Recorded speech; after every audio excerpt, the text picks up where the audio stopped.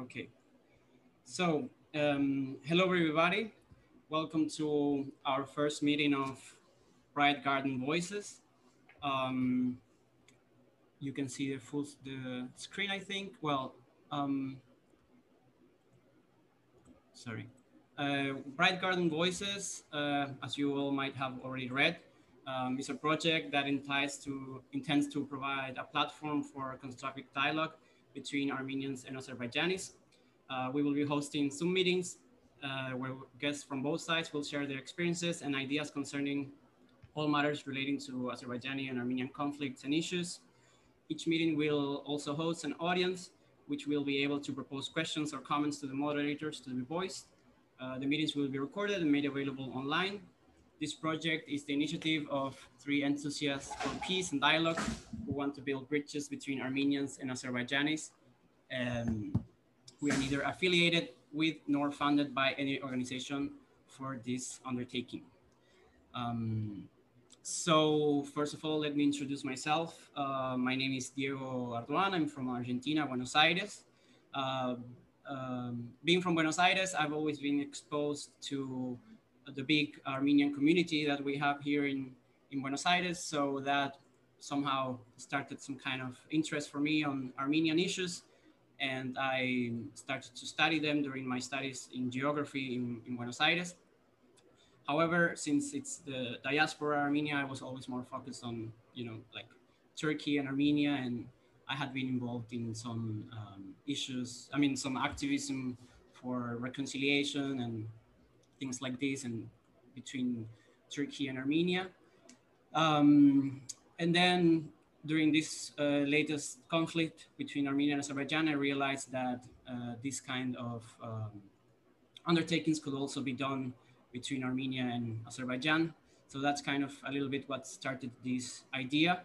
And I was lucky to have two great people uh, join in this project. So I would like to invite them to introduce themselves a little bit. Aidan, if you want to introduce yourself. Yes, well, first of all, warm welcome, everyone. Really happy to see so many people. My name is Aidan. I am 28 years old. I was born in Baku, Azerbaijan. I grew up there. And I moved to the Netherlands to study. This is also where I currently work. I work in the field of IT and data. I'm not affiliated with any organization, and I'm not here to represent Azerbaijan in any official way. I'm just here as myself, as an individual, and any opinions I might express are my own. Being Azerbaijani, even though I'm not from Karabakh myself, I've grown up with a lot of pain and trauma and a feeling of injustice that I think a lot of people will recognize. For me, as for most Azerbaijani people, it is something very personal. So during this past war, when it broke out, I plunged into the depth of it in the social media. And being able to witness all these things, even from far away, felt quite traumatizing, especially having parts of my family still living in the areas in Azerbaijan that were heavily bombed during the war was quite difficult. But also, I realized during this war that being on social media and engaging with people from different countries, including people from Armenia, that I'm from this generation born in the 90s that hasn't really seen or interacted so much with the face of the enemy, so to say. So during this conflict, I realized that there is quite a few people that are willing to sit down and discuss with you and talk about the issues that we have without necessarily having to agree, and that's actually fine. So this really inspired me to get involved with Diego and Arnold for this undertaking and to facilitate discussions between people that are Armenian or Azerbaijani or somehow related to this conflict, to sit down and talk to each other about these issues. So that was on me, and I'll pass the word to Arnold. Thank you. Hello, everyone, and welcome to our first meeting. I am Arnold. I am joining from the United States, where I have spent most of the past 2 decades. I'm Armenian. I'm a PhD candidate in history, and I also TA and teach courses. My research mainly concerns the late antique Iranian world and the Caucasus, but my studies also deal with the relationships between narrative violence and group identity. How did I end up here? Well, after the horrible war and all the toxic rhetoric that accompanied it on various platforms, I wanted to facilitate more constructive dialogue among Armenians and Azerbaijanis. I was not alone, and that is how I met Diego and Aidan. I want to emphasize that I am only a moderator in this program. If I express an opinion, I am representing myself only, and not any nation or any group.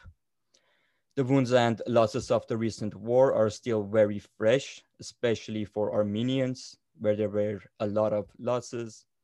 On top of that, there is the brutal POW crisis. It is not despite all of these things, but in my opinion, because of this difficult post-war situation, that ordinary people from both sides deserve to have their voices heard. That said, let us move on to the format. Diego, can you change the slide? Oh, there it is. My bad. So the format.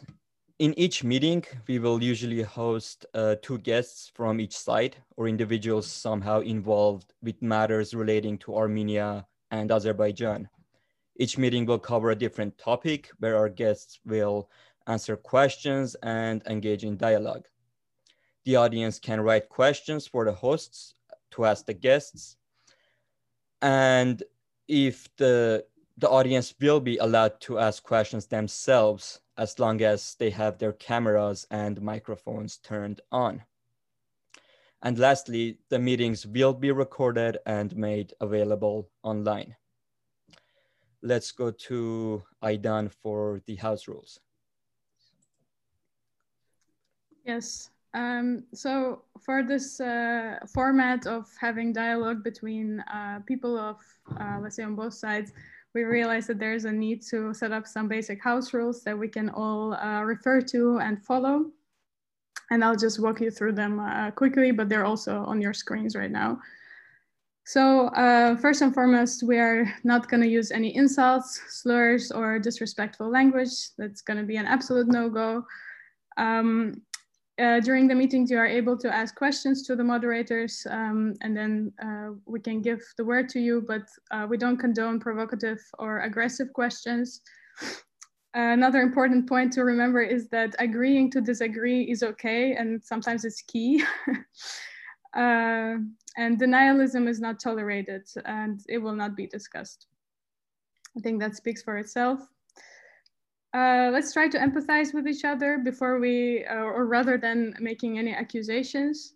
And let's not use discriminatory or generalizing statements about any ethnicity.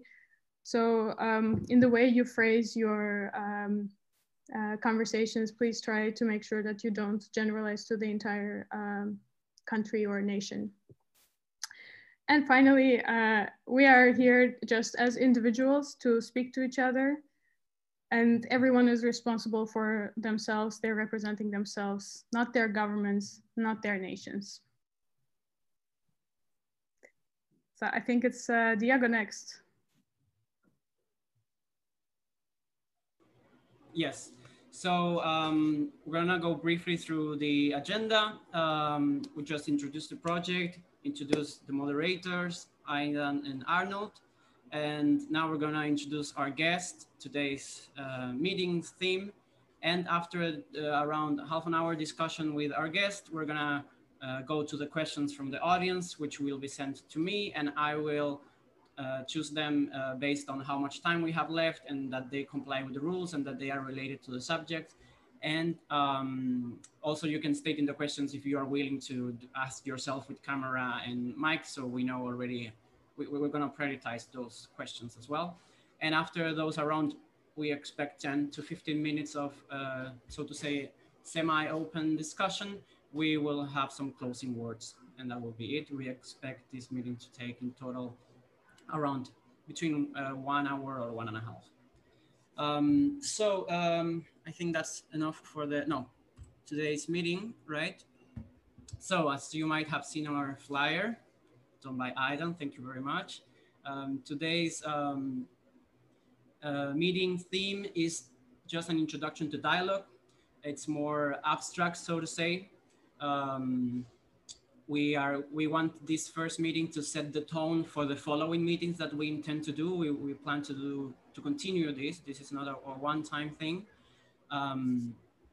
And the idea behind this meeting is that since the beginning of the war, we have, most of the people who have been following the conflict have seen how many webinars and discussions have been held with scholars from Azerbaijan, from Armenia, expressing their opinions.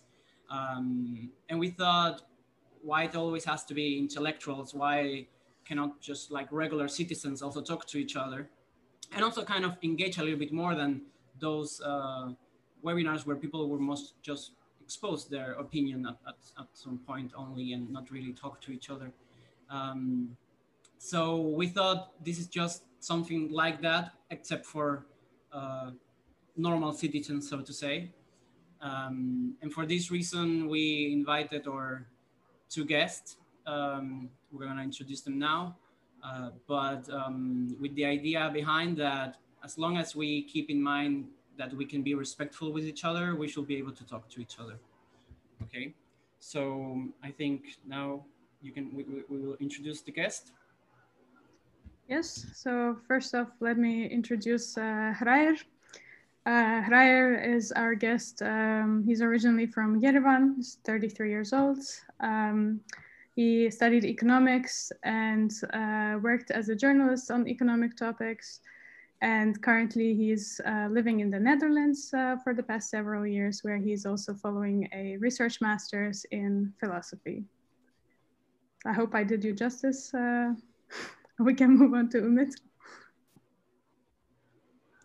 Diego, do you want to keep the screen shared? No, I will stop after we.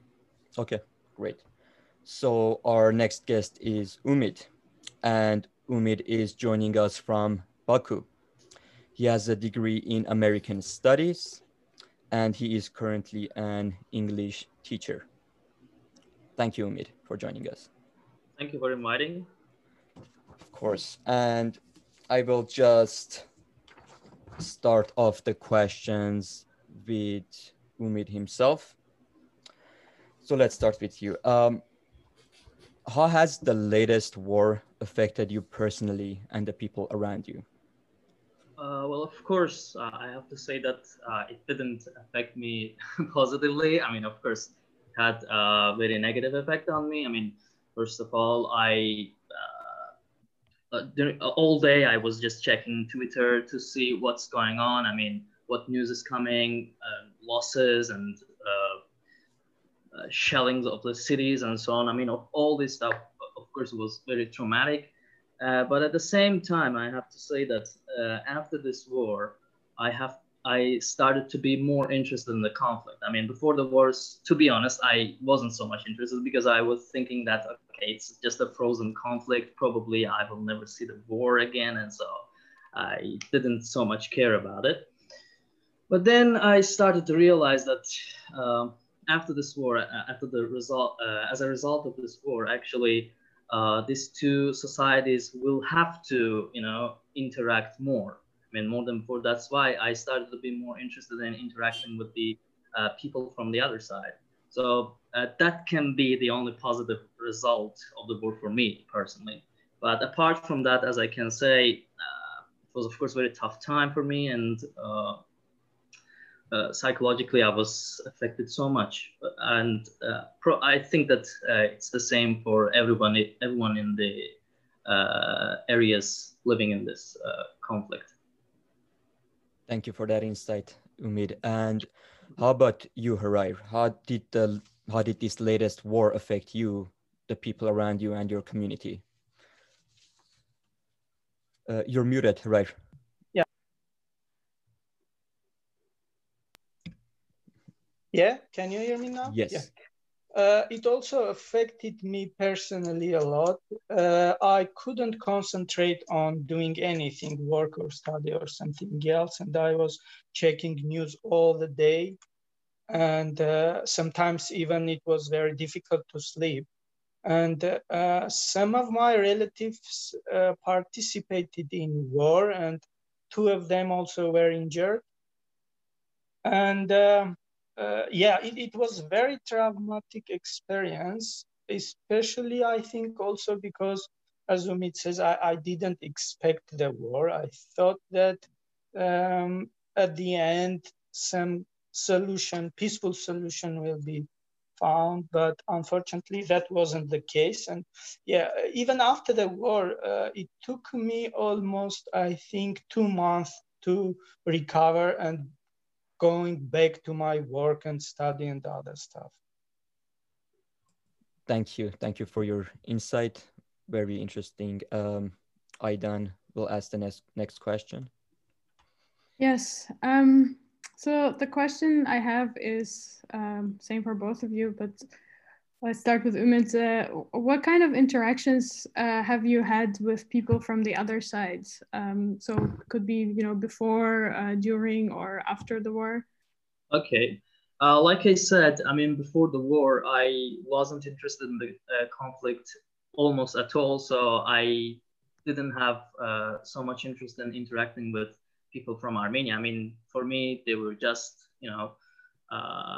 some foreigner people. I mean, foreigners. So it wasn't anything different for me. But there was only one. I had only one follower from Armenia, and I also followed him. And the interesting thing is that I also met him because of my, sarcastic tweets. So Diego knows his sarcastic tweet things about me. So, but after that, during the war, I started to be interacting with some people. I can also share their names. For example, Ruben, also.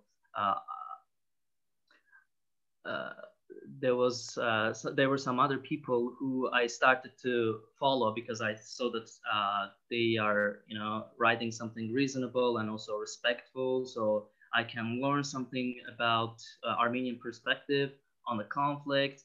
And also I started some people from Azerbaijan who were also writing about the conflict. Before that, I didn't follow such people. I mean, for me, it was nothing. It wasn't something interesting, but then during the war, I started to follow people from both sides, actually, who are writing about such things. And I also have to say that after the war, like in November, I sometimes had,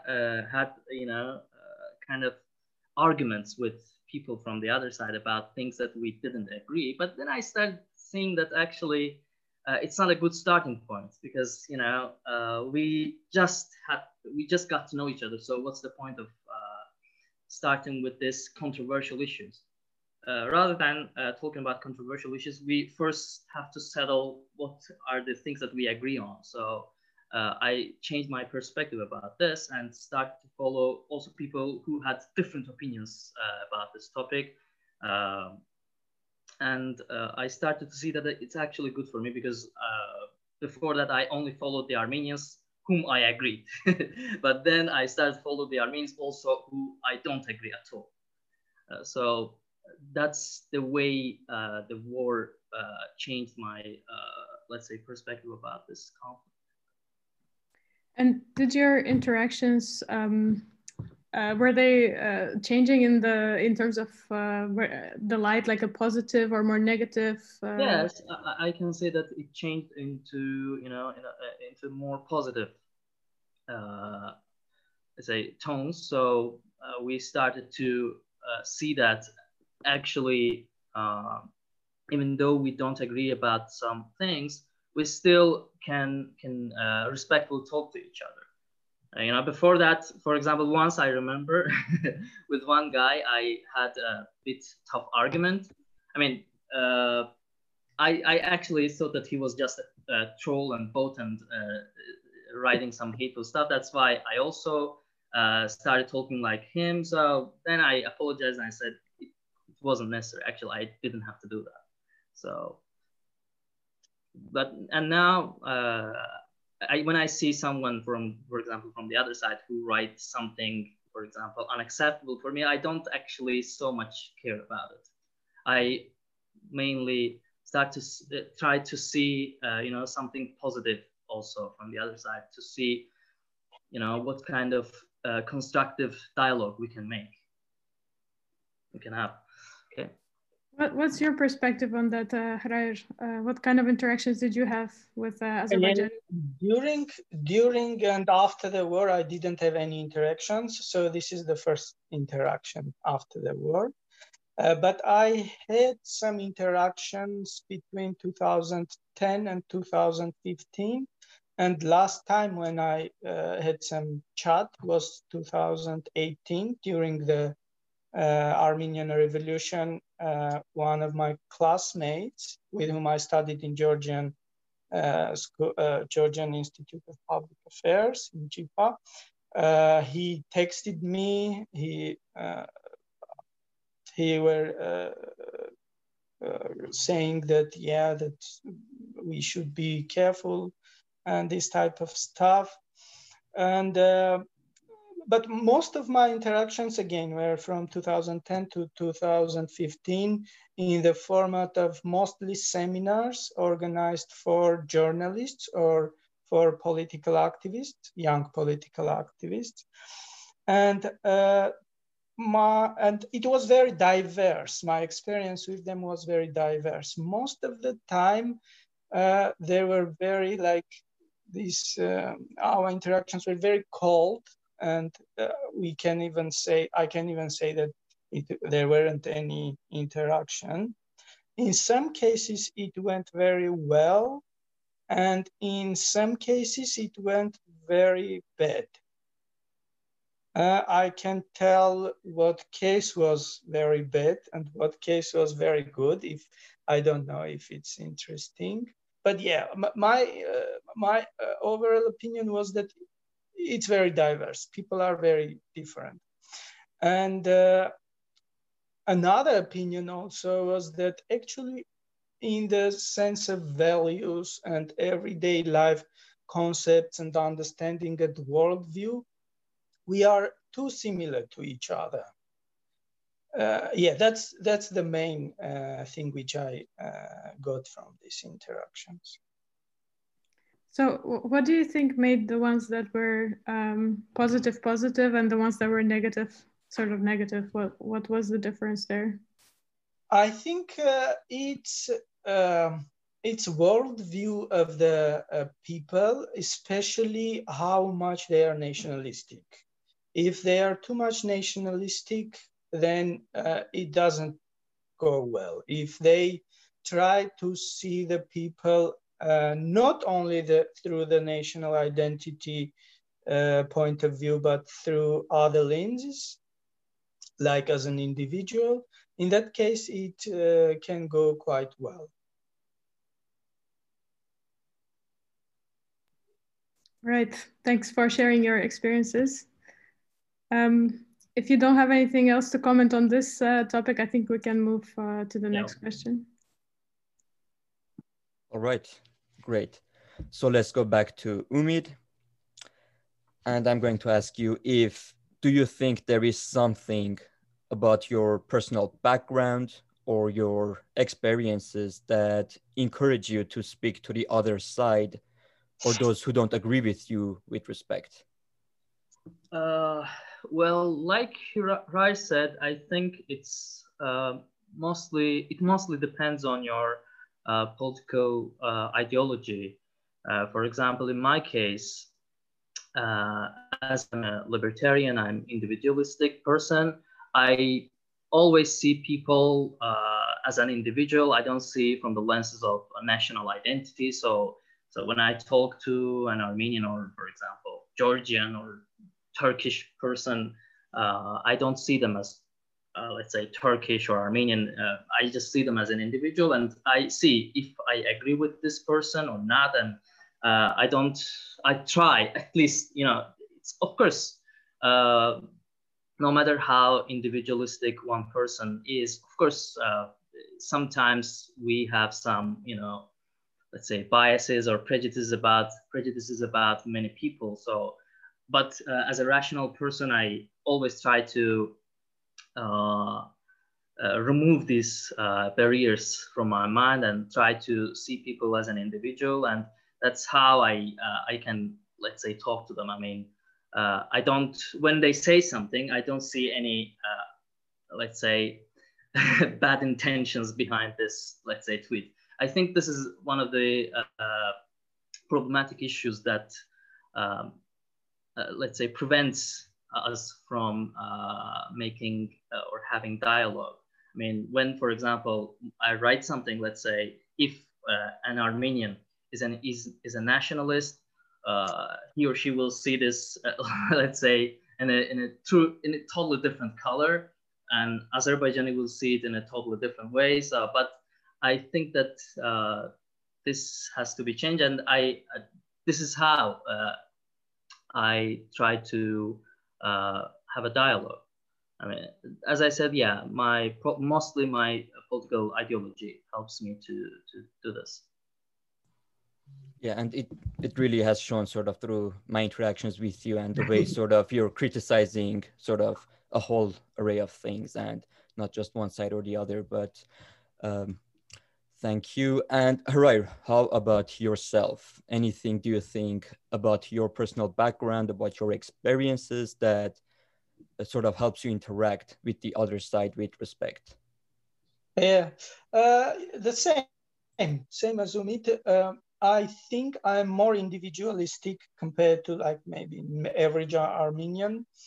And especially I think, more individualistic also when I lived in Armenia, but especially when I moved to the Netherlands, I see huge difference in the sense of cultural difference. Here, I mean, Netherlands is also affected by United States a lot culturally.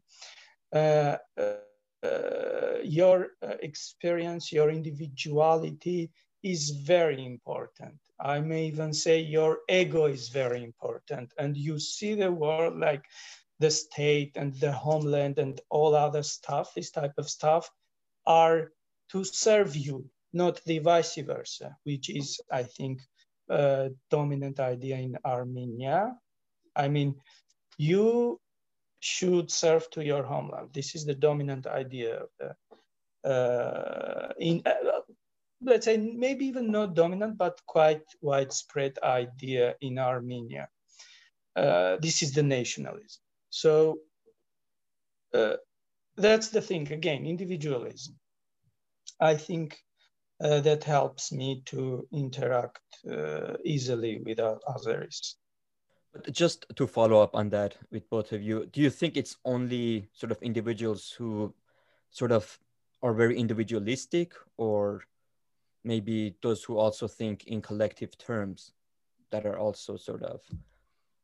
You can think, yeah, you're right. You can think also in collective terms, but if that collective terms are not in the framework of national identity or in the framework of nationalistic ideologies, you can be very like collective way thinking about everything, collectivist, but if that collectivism is, let's say, left wing and doesn't have to do anything with nationalism or has a little bit to do with nationalism, that's also the way.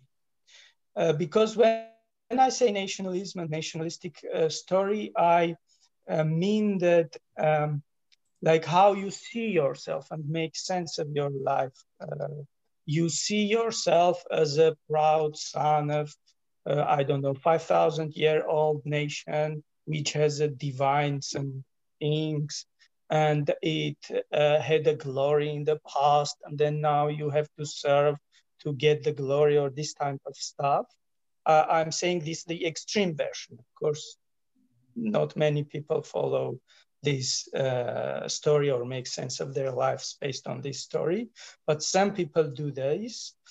And if you see the world in the sense of, let's say, a liberal philosophy, and I mean liberal in very wider sense, like classical liberalism, left liberalism, or high liberalism, in general, when you make sense of your lives, when you focus on the individuals and their interactions, in that case, yeah, that's I think very easy in that case to have a constructive dialogue.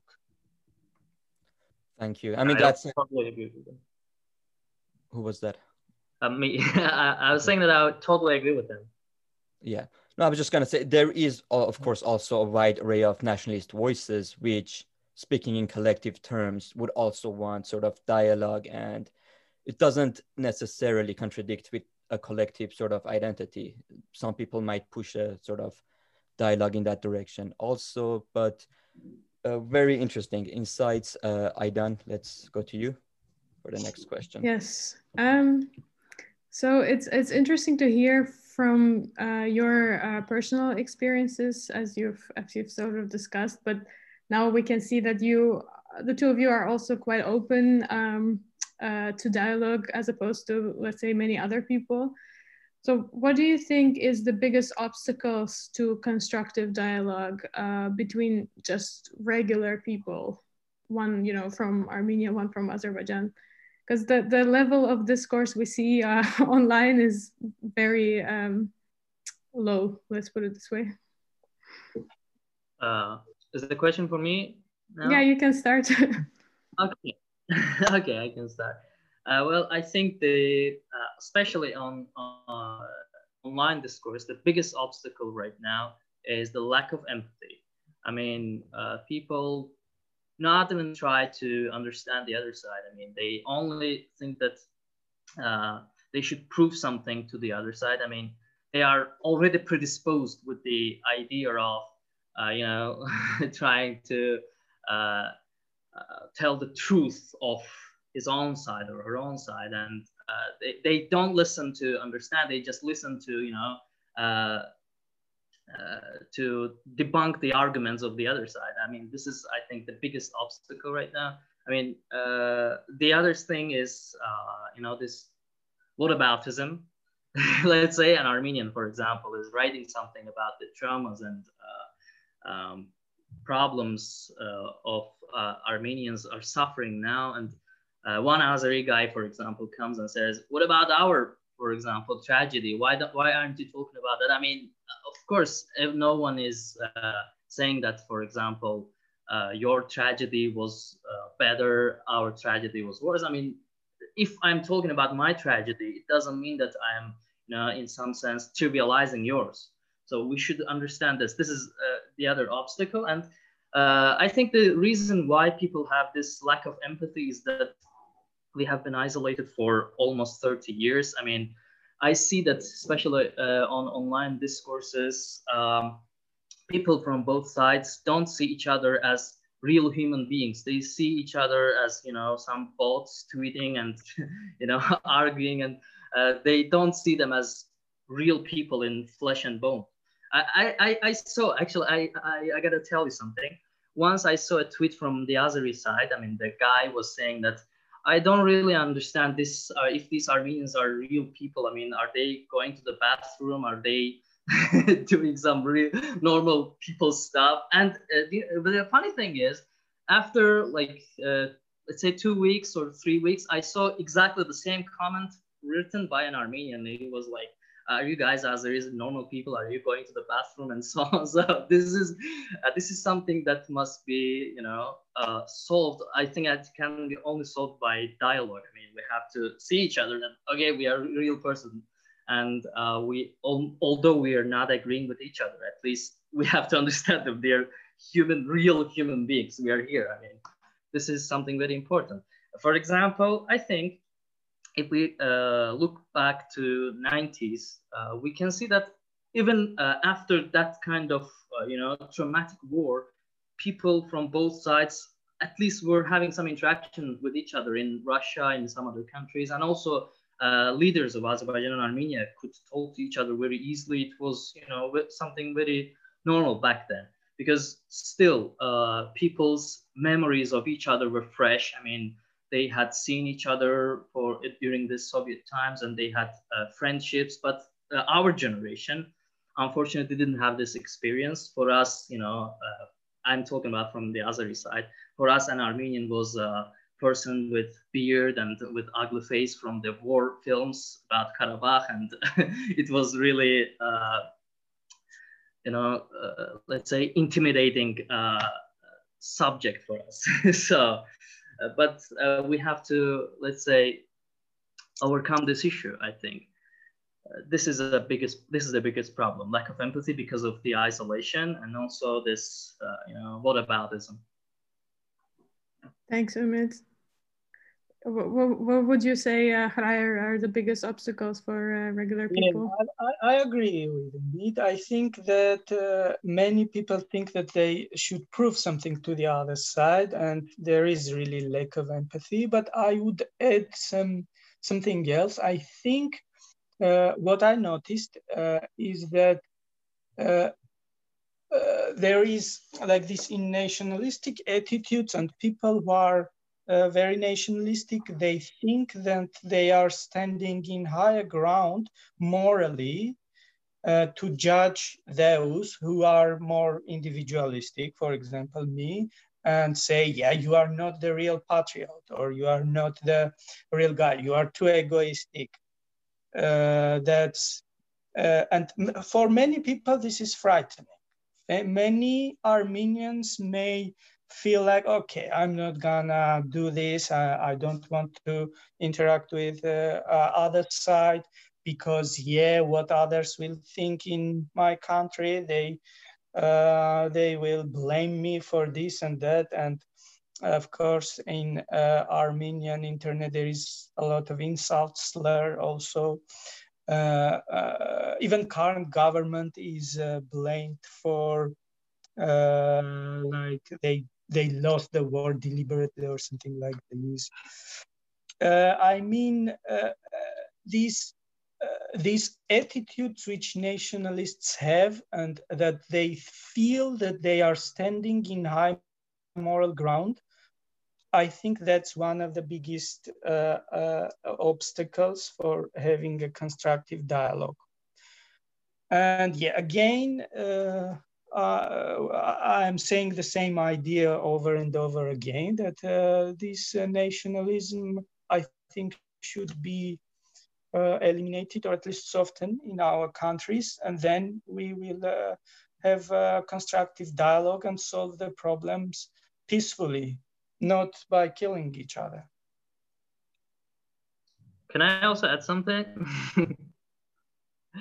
I mean, during the war, I remember some Azeris were writing like, I have never seen any adequate Armenian person, and Armenians were writing the same. I have never seen any adequate Azeri. But if you looked at their own profiles, you could see that their whole job was just tweeting something hateful about the other side. I mean, they were themselves were not the adequate most of the time, and they were demanding, some kind of adequacy from the other side. I mean, I think the biggest problem here is that people are expecting some kind of reciprocation. They think that if the other side is not adequate, I cannot be adequate either. But actually, being adequate is good in itself. I mean, you become adequate because it's the right thing to do. You don't become an adequate person just because you're expecting the other side to do the same. So yeah, I think this is the most important aspect. Totally agree. Sometimes I can add something. The attitude is this. They justify their very, let's say, nationalistic ideas based on, oh, look, Azeris hate us, so we have to hate them too. That's the logic which they present. And they think that hating Azeris is bad, and teaching our kids, Armenians, I mean, hate Azeris and Turks, it's good because it will save the country. But I'm I'm sure that this is wrong. The hatred will just kill yourself inside. That's not the way to go. Thanks so much, guys. Great. So let us move on to the next question. And this might sound a bit repetitive, but I think there could be something we could all add. So, and Umid, first we'll go to you. Can we agree to disagree respectfully regarding matters related to Armenians and Azerbaijanis? And I'll just add an extension there. Or are there topics for which this is impossible to do? To be honest, I think right now we are in the situation that for Azeris and Armenians, most of the time to agree to disagree respectfully is actually almost impossible and sometimes very difficult. Because, I mean, as I said before, we started to know each other, just most of us, for a good, I think almost 2 months ago or 3 months ago. So we first of all have to start talking about non-controversial topics. So that, as I said before, we have to understand that we are real human beings. We have feelings. We go to the bathroom and so on. I mean, we have to understand these basic things about us, each other. And only after that can we come to the point in which we also can, talk about some topics that, are controversial. So I think that it's not a good idea to directly start with the controversial topics. First, we have to start about, just daily things. I mean, which football team, for example, you support? I mean, what's the situation in Armenia about this? And what are the funny things, interesting things about Armenia or Azerbaijan? So let's say this kind of things must be discussed first of all. And after that, I think it's a good idea to talk about, things that we don't agree. I mean, people don't know each other very well and start directly talking about, something very sensitive, let's say, fragile topics, let's say, delicate issues. But instead of this, I think we first of all have to know each other. And only after that can we come to the point where we can have respectful dialogues. Thank you. What about you, Hurair? Do you think Armenians and Azerbaijanis can agree to disagree respectfully, or are there topics for which this is impossible? It's difficult questions. I can say only for me, I can agree to disagree respectfully, but I'm not sure about others. I'm not sure about let's say nationalistic political parties in Armenia. So it's a difficult question. Before 1988, many Armenians and Azeris lived together in the same region. I was born, I wasn't born in Yerevan. I was born in a village close to the second biggest city in Armenia. And a majority of the population in that region were Azeris. And my father can speak Azerbaijanis, can understand perfectly. They went, I'm not sure they went in the same school or different school, but still they played with each other. What I mean is that just interaction is necessary, but that's not enough for agreeing to disagree respectfully, I think. Because there were this interaction in 1988, in 1989, but that didn't help. The war broke up. People couldn't manage their stuff with just talks. So yeah, that's the difficult question. That's it.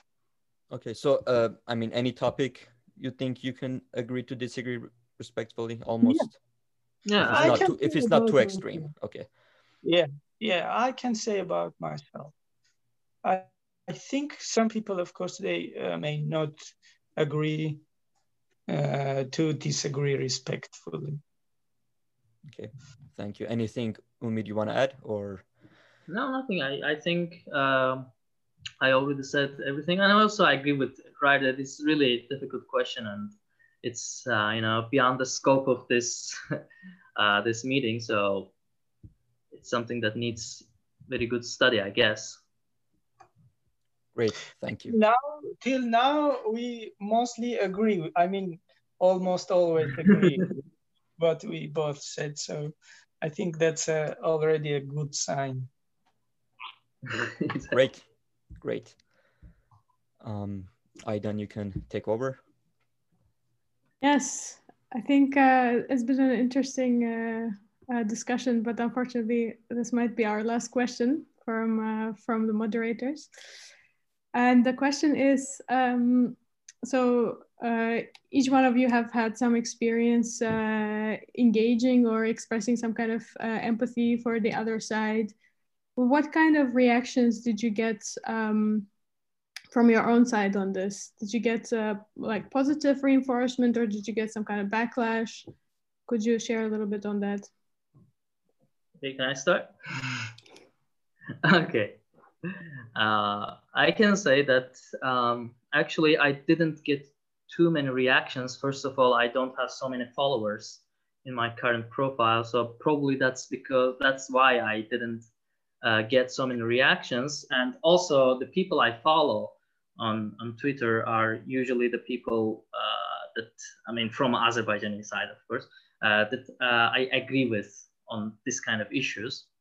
So that's why I didn't get so many reactions, but sometimes I got some negative reactions, such as I said before, you know, what about this, let's say,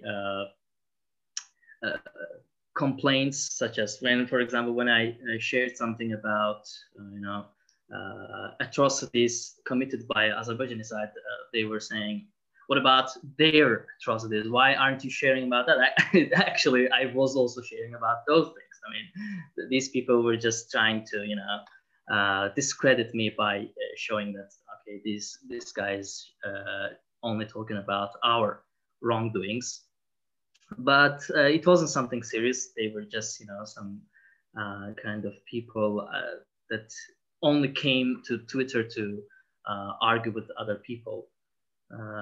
Only one real person that I know, real friend, let's say, had, you know, some kind of negative reaction about such things. I remember when Stepanakert was being shelled, some people were saying like, well, why aren't they just leaving the city? I quoted this and I said, it's their already home. Where should they leave? I mean, it's just nonsense. And one of my friends unfollowed me because of this. And apart from that, almost nothing else.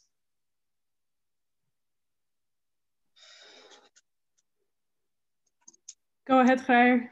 Yeah, I'm not active in Twitter at all. And in general, I think Twitter is not active in Armenia, but Facebook is very active in Armenia. And yeah, I got some backlash and also slurs and insults, but I also replied them. I blocked many people. I unfriend some people. But if I'm honest, it's even wasn't what I expressed in Facebook wasn't that much like empathy towards Azeris, but it was mostly like, okay, guys, these 7 regions should really be returned to Azerbaijan. Yeah, that's what we should have done. That's what the right thing to do, and we should have go to compromises and try to end the war. This kind of stuff, what I was saying. And then some backlash was there. But also, which is good and sometimes also surprising, I got very good reactions. Especially because now I'm like firmly stand on the moral ground, which is not nationalistic.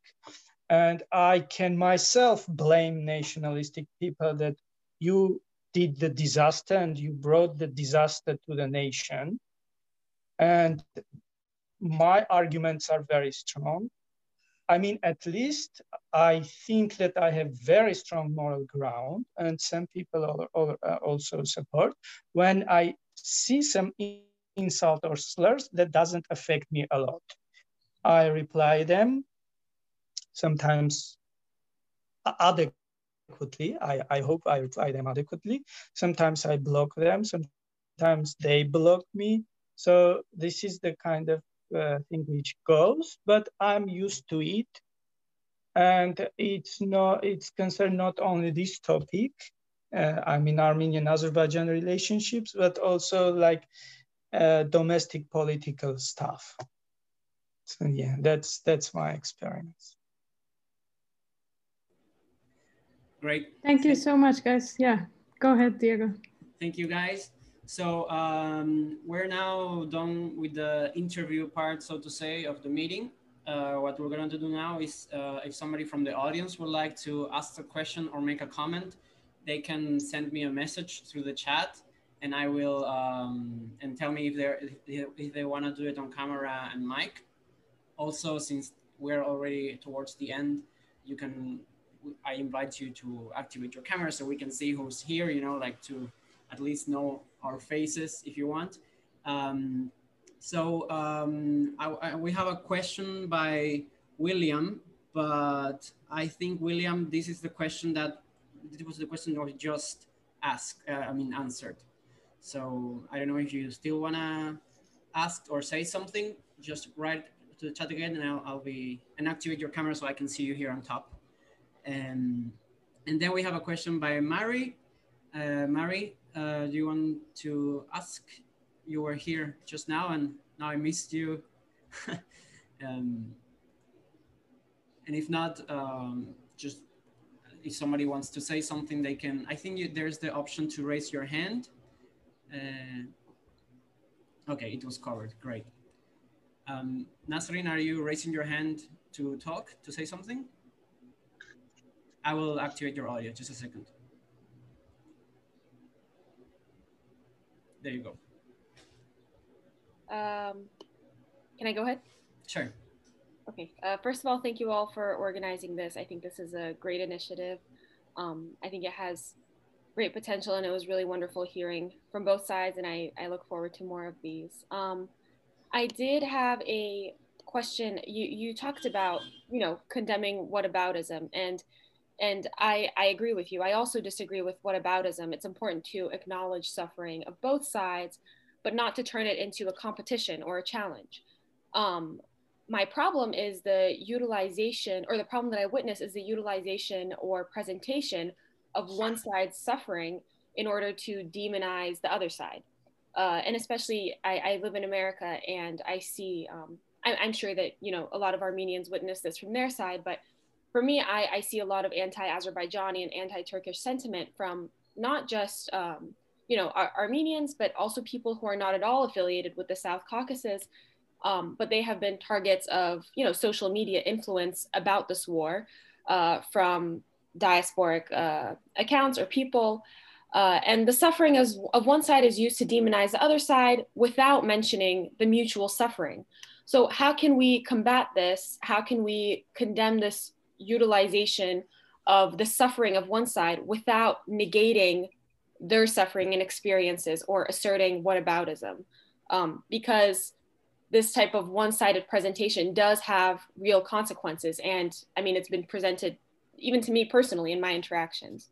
So what are your thoughts on that? Thank you, Nasrin. I don't know who would like to answer this question or have some comment. And by the way, I just want to make a disclaimer that I think we didn't make in the beginning.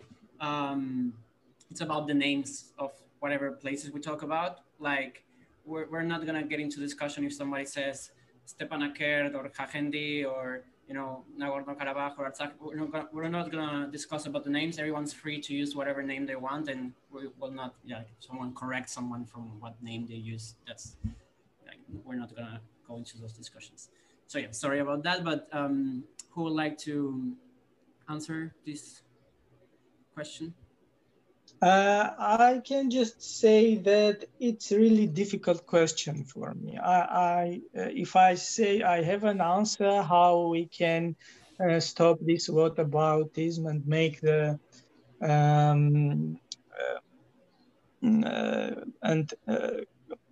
feel the pain of the other side, I think I don't have a question. I think probably the literature and art may help here. I have heard that some like writers wrote some stuff in Azerbaijan concerning like friendship of Armenians and Azeris. There is also one painter who painted very nice photos about the war and how society force young people to die. I don't remember the name, but yeah, something, I don't know. I can't remember the name of that painter. He's Azeri.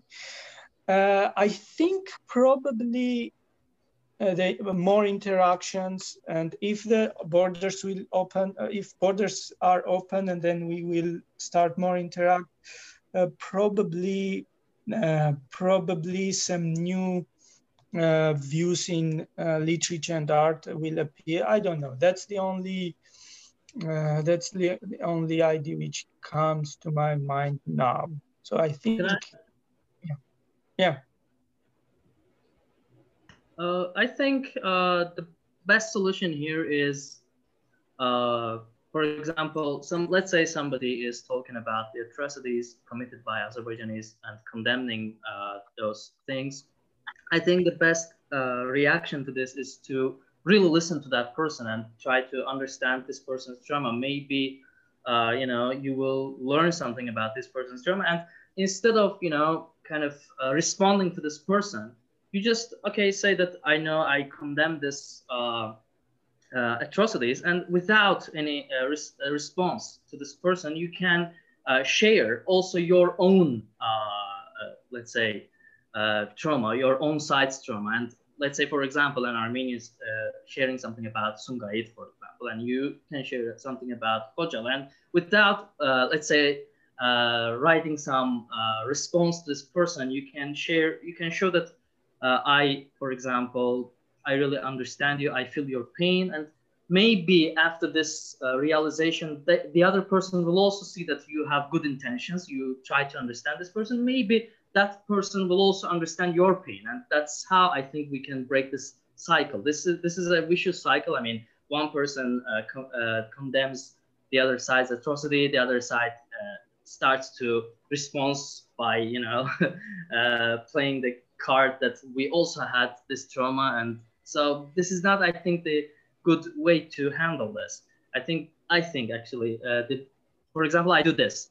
I follow many Armenians, and most of them actually don't share anything about the Azerbaijani side's, for example, traumas, but I listen to them. I try to empathize with them, and on my own profile, I share about both of these atrocities, and I hope that maybe one day they will start to see that, okay, I have some good intentions, and they will try to understand me too. As I said before, I don't expect any reciprocation. If I am understanding, then they also have to understand me. I do it for its own sake. I do it because it's something important to do. So I think this is the solution. Great. Thank you, guys. The next question I will take, do you want to activate your camera and ask it yourself? Thank you, Nasrin, a lot for your question, by the way. There we go. So I will activate your audio now so you can ask this question. Hi, guys. Sorry, I have a crying baby. My question. Hi, Dinan. Hi, Dinan. Hi. Hi, Dinan. Okay. My question, first of all, Umid and hi, thank you. This was beautiful. It gave me a lot of hope. My question to you, in imaginary world, if you were tasked with solving the conflict, what would be the first reform you would do in your home country, not in the other countries? Like, Umid, what would you do in Azerbaijan, and Had, what would you do in Armenia? If you had the power to do anything, what would be the first thing? I don't know, it's a bit tough question, to be honest. I think this peacemaking is a very difficult job. So, but what I can say is that I think I would change the general rhetoric of the state, and I think this is what I would do. So I think right now we have to, you know, we are so much keen on this historical topics and so on, but I think this is unproductive. So I would change this. Yeah.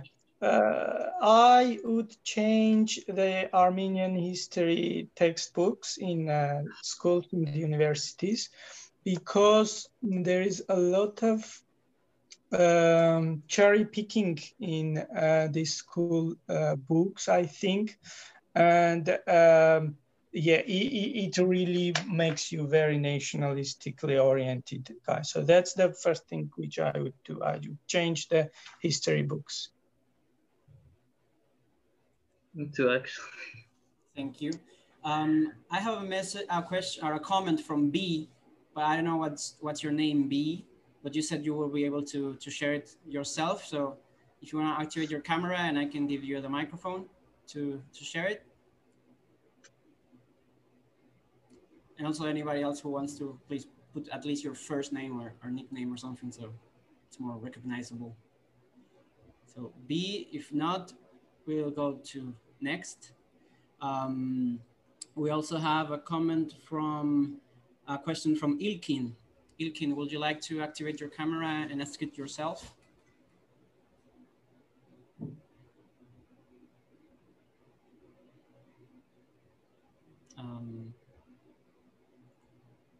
No, okay. Well, Ilkin Hasan, is he my classmate, Ilkin Hasan? What's? It's Ilkin Husseini here. So the question is, I will read it for you then, Ilkin. Umid and Khair, do you think it is possible for Azerbaijanis and Armenians to live separately as they do now without fighting? Why to insist that Azerbaijanis of Khakhendi or Khojali should return to Nagorno-Karabakh while Armenians of Hadrut area return to Hadrut? Is peace possible under such? Can you repeat it? Diego, can you repeat it? So I didn't get the beginning. Do you think it is possible for Azerbaijanis and Armenians to live separately as they do right now, like the new status quo, without fighting? Like without insisting that any more Azerbaijanis return to what's left of Nagorno-Karabakh in Stepanakert and those areas, and without the Armenians returning to Hadrut and those areas? Do you think it is still possible to have peace without interaction? Yeah, I think this is less probable. I think there is a sign that this conflict will be handled in some way. There is different ways that the sides can go, but I don't see the big possibility that this new status quo will remain. At least after 5 years, Azerbaijan can say, we don't want Russian peacekeepers here anymore, and Russia in that case has to go. So it will be already fully other status quo. From the other side, we see Western countries insisting on returning to negotiations in the framework of Minsk Group. And also Russian side said that, yeah, the issue of status quo is not resolved yet, so we're gonna negotiate. So I think some processes also will happen there, and this status quo, which is right now, will be changed. But I don't exclude that this new status quo can remain like for 10 years or 15 years or maybe even 20 years. But I don't see that it can remain forever. Yeah, the same. I think that this status quo will change, and only after that maybe there will be some developments on the process of peacemaking. I think. Thank you, guys. And maybe one of the last questions from sorry, I cannot find your whole name. You had your camera just a second ago, but now I cannot find you. From Hratia Grilsadian. I don't know if you're still there. He's there. His camera is there. Oh, there you are. I'll activate your audio. Hi guys, thank you for the discussion. Very positive and some good thoughts there. I have a question. How your families are reacting at your thing that are you saying online or offline? Maybe are they pointing at you, or are their friends pointing at you and saying some slurs and saying like you are a disgrace? What is your experience? In my case, my family doesn't say that type of stuff, and my close friend doesn't say. If they say, they are not my close friends anymore. But I have a big friend list in Facebook, and sometimes some people appear who are in my friend list, and they say some slurs or this type, or try to insult me. Then yeah, I already told I just block them, or I reply them the same way, or I reply them more. I don't know. I mean, I handle this issue, so I don't have problem with that. I don't have problem with my close friend circles and with my family for expressing my not nationalistic views. Let's say like this, yeah. And can Sorry, can I have a question?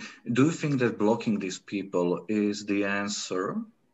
How to solve something? I mean, I don't have a aim to change them, and I have many people who agree with me. So if my aim were like, I want to change, I'm a politician, I want to convey my ideas and convince them to accept it, that case, blocking would not help, of course. But because I'm a private citizen, I just express what I think, and I'm sure that I stand on a high moral ground, what I'm saying. That's why I don't have I don't feel uncomfortable blocking people.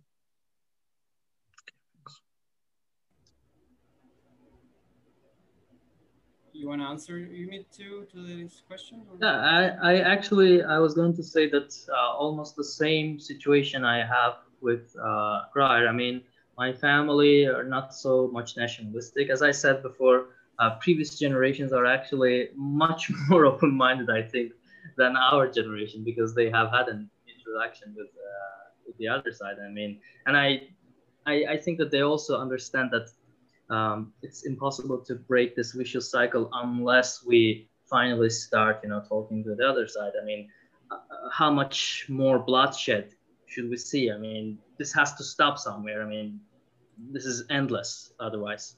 So that's why they understand it, and they are not so much, you know, hateful or anything like that. And I have never had such problems. Also, the same goes for my closest friends, especially. Thank you a lot, guys. Thank you, Hracha, for your question. So now we're gonna go with Paul. Paul, I'm gonna activate your audio now. Hello, everyone. I had just some thoughts from earlier about the whataboutism and how to talk about atrocities without it getting caught up, because we definitely see that on Twitter. One of the problems of Twitter is that people don't always know each other, and they can easily just drop by and out of context just see one of your posts and then go on about it. So I've definitely seen, if I try not to post about every single atrocity that comes out, because obviously there's a lot of them. But sometimes you can't be quiet at the same time. Sometimes you have to, especially I feel Armenians were kind of shell-shocked by the number that were coming out. And I'm not saying that there weren't ones by Armenians against Azerbaijanis, and maybe just they weren't photographed in the ways that the ones from Azerbaijan was, but the sheer number of them really made it hard to stay quiet all the time. But anyway, I do sometimes have posted about the other side atrocities, but people don't see that. They see me post one time about something that is an atrocity by Azerbaijanis against Armenians, and then becomes the what about starts again and again and again. And we just keep going in circles. And it's very hard to get out of that cycle, because there's always new people that are going to find you. And there's always new people that are going to drop in and make you sound like you're a hypocrite. Somebody mentioned about blocking. I try not to block as much as possible, but I've certainly gotten blocked by a lot of people. And at the same time, I had somebody a couple of days ago, I was posting about Hrant Dink, and there was a random person who was just posting to everything I said about, here is the population of Azerbaijanis in Yerevan province in 1850. I'm like, I'm talking about Hrant Dink. This is completely unrelated, but they were just trying to get in their little bits of propaganda. So anyway, I'm just trying to say that it's a very hard thing to do, and we're never going to fix it. I've had people say, as Armenian, it's your job to condemn every Armenian that says a bad thing. And I said, in some degree, yes, of course we have to speak up, but people will point to a certain thing and say, you didn't criticize that. Again, we can't criticize every little thing that ever happens on Twitter. So it's a great platform that we can get to know each other, because people were saying at the beginning, not understanding Azerbaijanis. I did something like this with Armenians and Turks back in 15 years ago now, in the lead up to Hrant Dink being assassinated, actually, before that even happened. And I started to understand Turks for the first time. And I think in a way, the war really helped me to understand Azerbaijanis too, because before that, the only Azerbaijanis I ever was exposed to were like strong propaganda ones, to the point where I found them so irrational. And I said, Turks are much easier for me to understand than these Azerbaijanis. But now this is allowing me to see people from the Azerbaijani side who are very, very rational as well, like Umit, and he has, I'm very, very impressed by his ways of going through things. So anyway, I know we're getting near the end, but those are just some of my thoughts about how we kind of tie this all together. And we can't always act based on what people are throwing at us, because we're never going to do that. I think the only way forward is just getting to know individual people for who they are, and just not put your whole government idea onto them. Because people say to me, why did you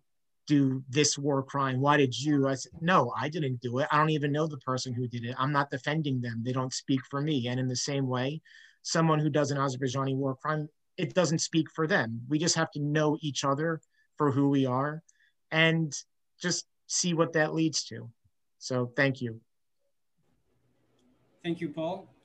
And now we have, we're gonna do, I think, 2 more questions, and then we're gonna close. We're gonna go from Brandon Balayan. If you can, I'll activate there you are. Hi, hello. My name is Brandon. I'm from Los Angeles. I just had a question. So I'm reading Black Garden by Thomas DeWall, and a part of the book, it's towards the beginning, he talks about the narcissism of minor differences, and basically touching upon how two groups who are extremely similar phenotypically, culturally, they tend to pick out the very minor differences in one another in order to, and these differences are kind of, it says the larger it was bound to illumine their imagination in terms of these differences.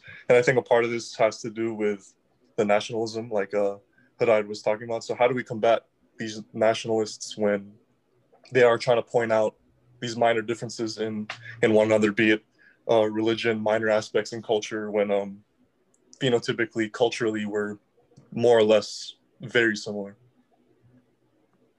I usually point out the similarities. I say, yeah, there is also differences, but similarities are much more.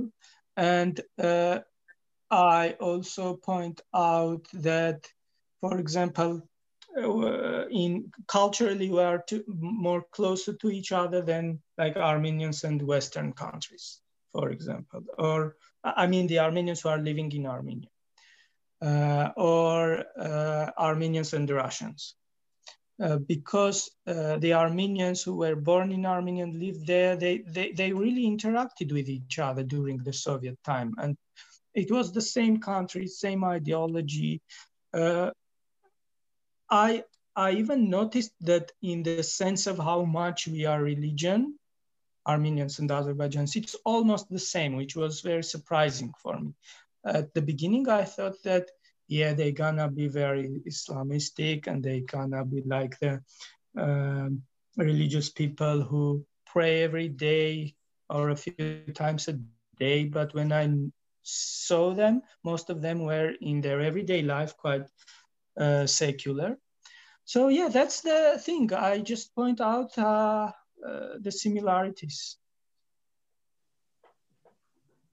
It's the same. I mean, sometimes when people, for example, my relatives or people who are not my closest friends, then when they talk about Armenians in a very negative tone, I start talking about similarities that we have. Also, I share with some my positive experiences with some, let's say adequate Armenians, and I see that after this they start thinking, okay, maybe you're right. I mean, maybe we haven't seen, for example, Armenians. That's why we have this prejudice. At least they seem more, close to the idea that, yeah, maybe they are wrong after hearing such experiences or, some kind of facts about our similarities.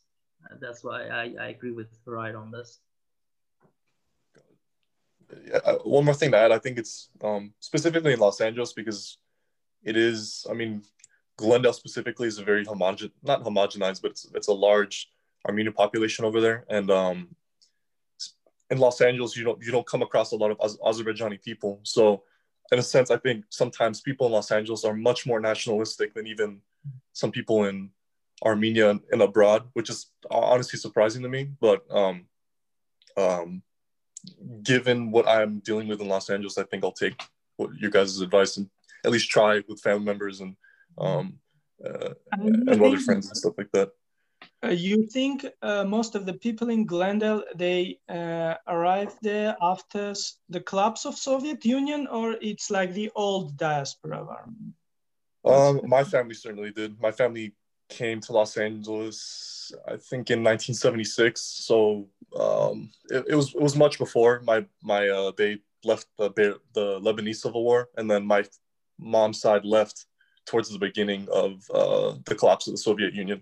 So it's a mix. It's a mix. I couldn't tell you, but I'm sure there's other diasporans from the early 20th century as well. I haven't come across them. Great.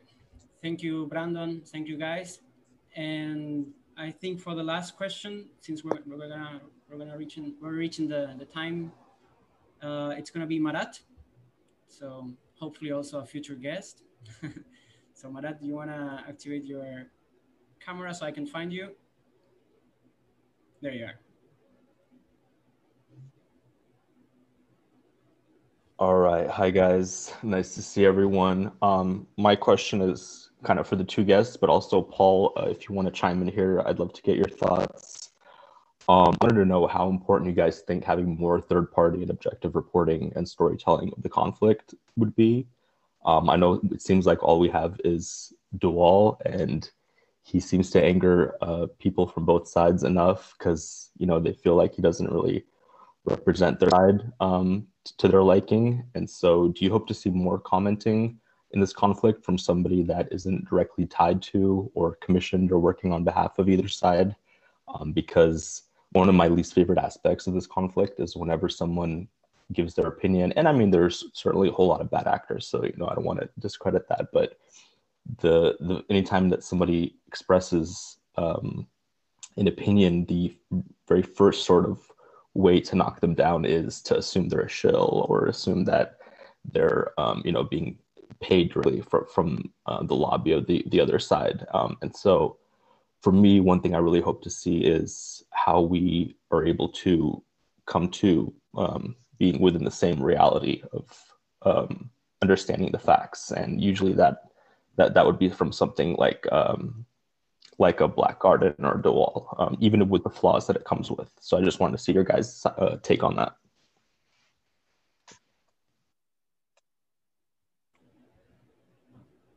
Who would like to answer? And if not, we also have let Rar begin. No.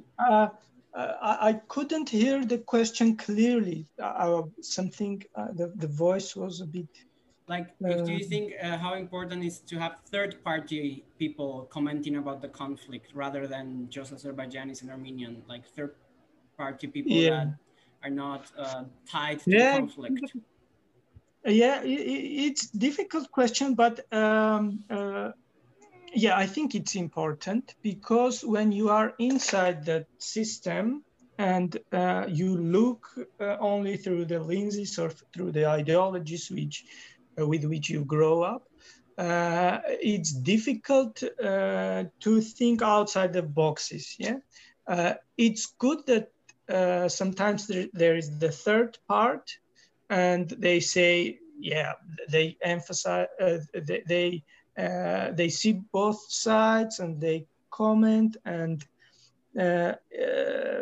you can see through them, you can see yourself from the other point of view, let's say like this. Yeah, I think it's important.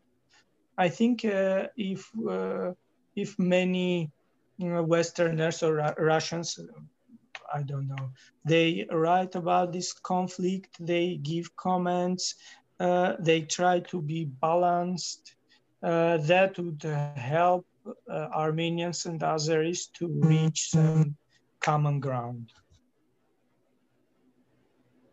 Nimit, want to say something? Yeah, I also think that for finding a common ground, this kind of third-party sources are really important. But at the same time, I think that when people are biased from the beginning, they will not accept even those balanced accounts. I mean, they will say that, for example, I have seen these comments from both sides saying that, as Marat mentioned, for example, the wall is, you know, for example, being funded by Armenians or Azerbaijanis, and even this kind of accounts are being discredited if you are, you know, not willing to accept reality. So unfortunately, for some people, it's just a matter of proving their own, you know, narrative. So although it's very important, but I think it's not enough. I mean, unless we will see more people from each side who are trying to be more balanced, I think with just relying on third parties, we cannot reach any real results. Yeah, agree. Great. Thank you, guys. I always say it's the last question, but I'm going to read a comment of someone who cannot doesn't have a camera right now, and then the very last question for now. So this comment is from, I think the name was Bagir or Bangir. It says, first of all, I think we should acknowledge that it is basic human nature to have a sense of belonging to a group or national identity. As a result, it is hardly possible to have unbiased approach, and many times we end up having feelings or opinions opposite group will find offensive. It is vital to be open about inevitability of hurting each other. That means we should not try hardly to filter those opinions and be more honest about them. That is one of the important steps to take forward, in my opinion. So thank you for your opinion. If someone wants to say something, if not, I'll just go to the last question. I tend to agree. What? I tend to agree with this opinion. Yeah, my remark is there is many group identities, and it doesn't necessarily require you to consider your national identity is the biggest or the most important part of your identity. Great, thank you guys. There's just a comment by Jovanes. I see that the short names, I don't know how to see the full names in the questions. Hovsep, he says that Lawrence Broers, probably some of you know him. He's a British scholar, has a relatively new book, which they say it's very insightful. He hasn't read it yet, but I suppose he's recommending it to everyone to check it out. I'm planning to read it. Great. Yeah, he's great. I've seen him on many webinars. And then the last question, by Arpine. What do Jair and Umit think about the role of Russia and Turkey in this conflict? And what kind of effect do these countries, Russia and Turkey, have in building hate narratives between Azerbaijan and Armenia? I think Russia has huge role. I think Turkey trying to show that it also has a big role, but that's not the case. And compared to Russia, Turkey has very small role. I think that this war, if I say, this war was allowed by Russia, and the involvement of Turkey in this war was allowed by Russia because they wanted to change the status quo in this region, and Armenians were opposed to it, both the pre-revolutionary government and a revolutionary government. So I think, yeah, that's Russia has a huge role.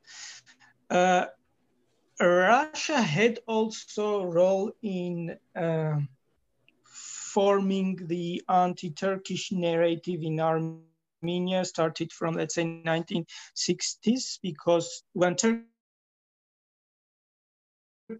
was part of the NATO from, if I'm not mistaken, from 1950s, somewhere like that. After that, anti-Turkish narrative were allowed in Soviet Union, and many nationalistic attitudes and trends in Armenia, which are we witnessing now, they are based on this stuff which happened in 1960s and 70s in, let's say, elite circles of Soviet Armenia. So yeah, Russia has a huge role in both forming the narratives in our countries,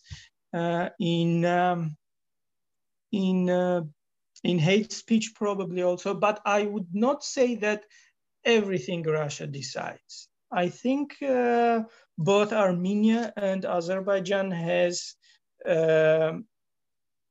enough independence to change the trends which we have been witnessing till now, and to change the narrative. I think we have enough independence, although Russia has a huge influence. Yeah, I almost agree with everything he said. Great. So yeah, that was the last question. Now we go to closing words. If you guys would like to say some last words, also our moderators or the host, and also I've opened the chat in case anybody wants to write something, you can now write freely. And also if you want to say like something, you can also activate your camera and like just a comment to say goodbye. So who would like to say some last words? Aidan, okay, great. Yes, I would like to say something. First of all, thanks so much, Umid and Claire, for coming in and everyone coming in to listen. I think it was a great beginning as an introduction to dialogue, how we set it out to be. And I think we can use this as an example of our ability to conduct dialogue in a constructive way. So that's my reflection from my side. I'm quite happy with this first meeting. Thanks, guys. Arnold? I also want to thank Harair and Umid. It was very insightful. Thank you for being on. And I actually have to say that I'm surprised by the huge amount of support from both sides we have received and the large number of participants and people who are interested. So that has actually exceeded my expectations. So thank you to our audience and to everyone who tuned in for our first meeting. Yeah, thank you for organizing this. I also think it went better than expected. Yeah. I also want to thank you for inviting me to this project, and also for organizing this project. And I hope that it will be the starting point of something bigger. And I hope that we'll see some more initiatives like this in the future, which will have more audience. But for the start, it was actually much better than I expected. Yeah, thank you both for joining our first meeting, and thank you, of course, to the co-hosts for daring to do this. We hope that this will, I mean, now we're only around 40 people, but online this will be available to a much wider audience. So I think we have set a good first example of how things can work. So I'm really grateful to all of you for having taken part, and also for the audience for your constructive answers and comments. I think it's been great. So thank everybody for joining, and we'll see you, we'll tell you when soon. And yeah, and if you want to take part if you want to be part as a guest or something, or you want to help us with the initiative, you can just message us on Twitter, or we also have an email account, brightgardenvoices@gmail.com, well, from which you should have gotten the invite, so you have the email address. So yeah, thank you everybody, and yeah, if nobody wants to say something else, well, we have everybody thanking in the chat, so you can check the chat. So yeah, thank you everybody. Okay, take care and see you next time. Bye. Bye, everyone. Bye. Bye.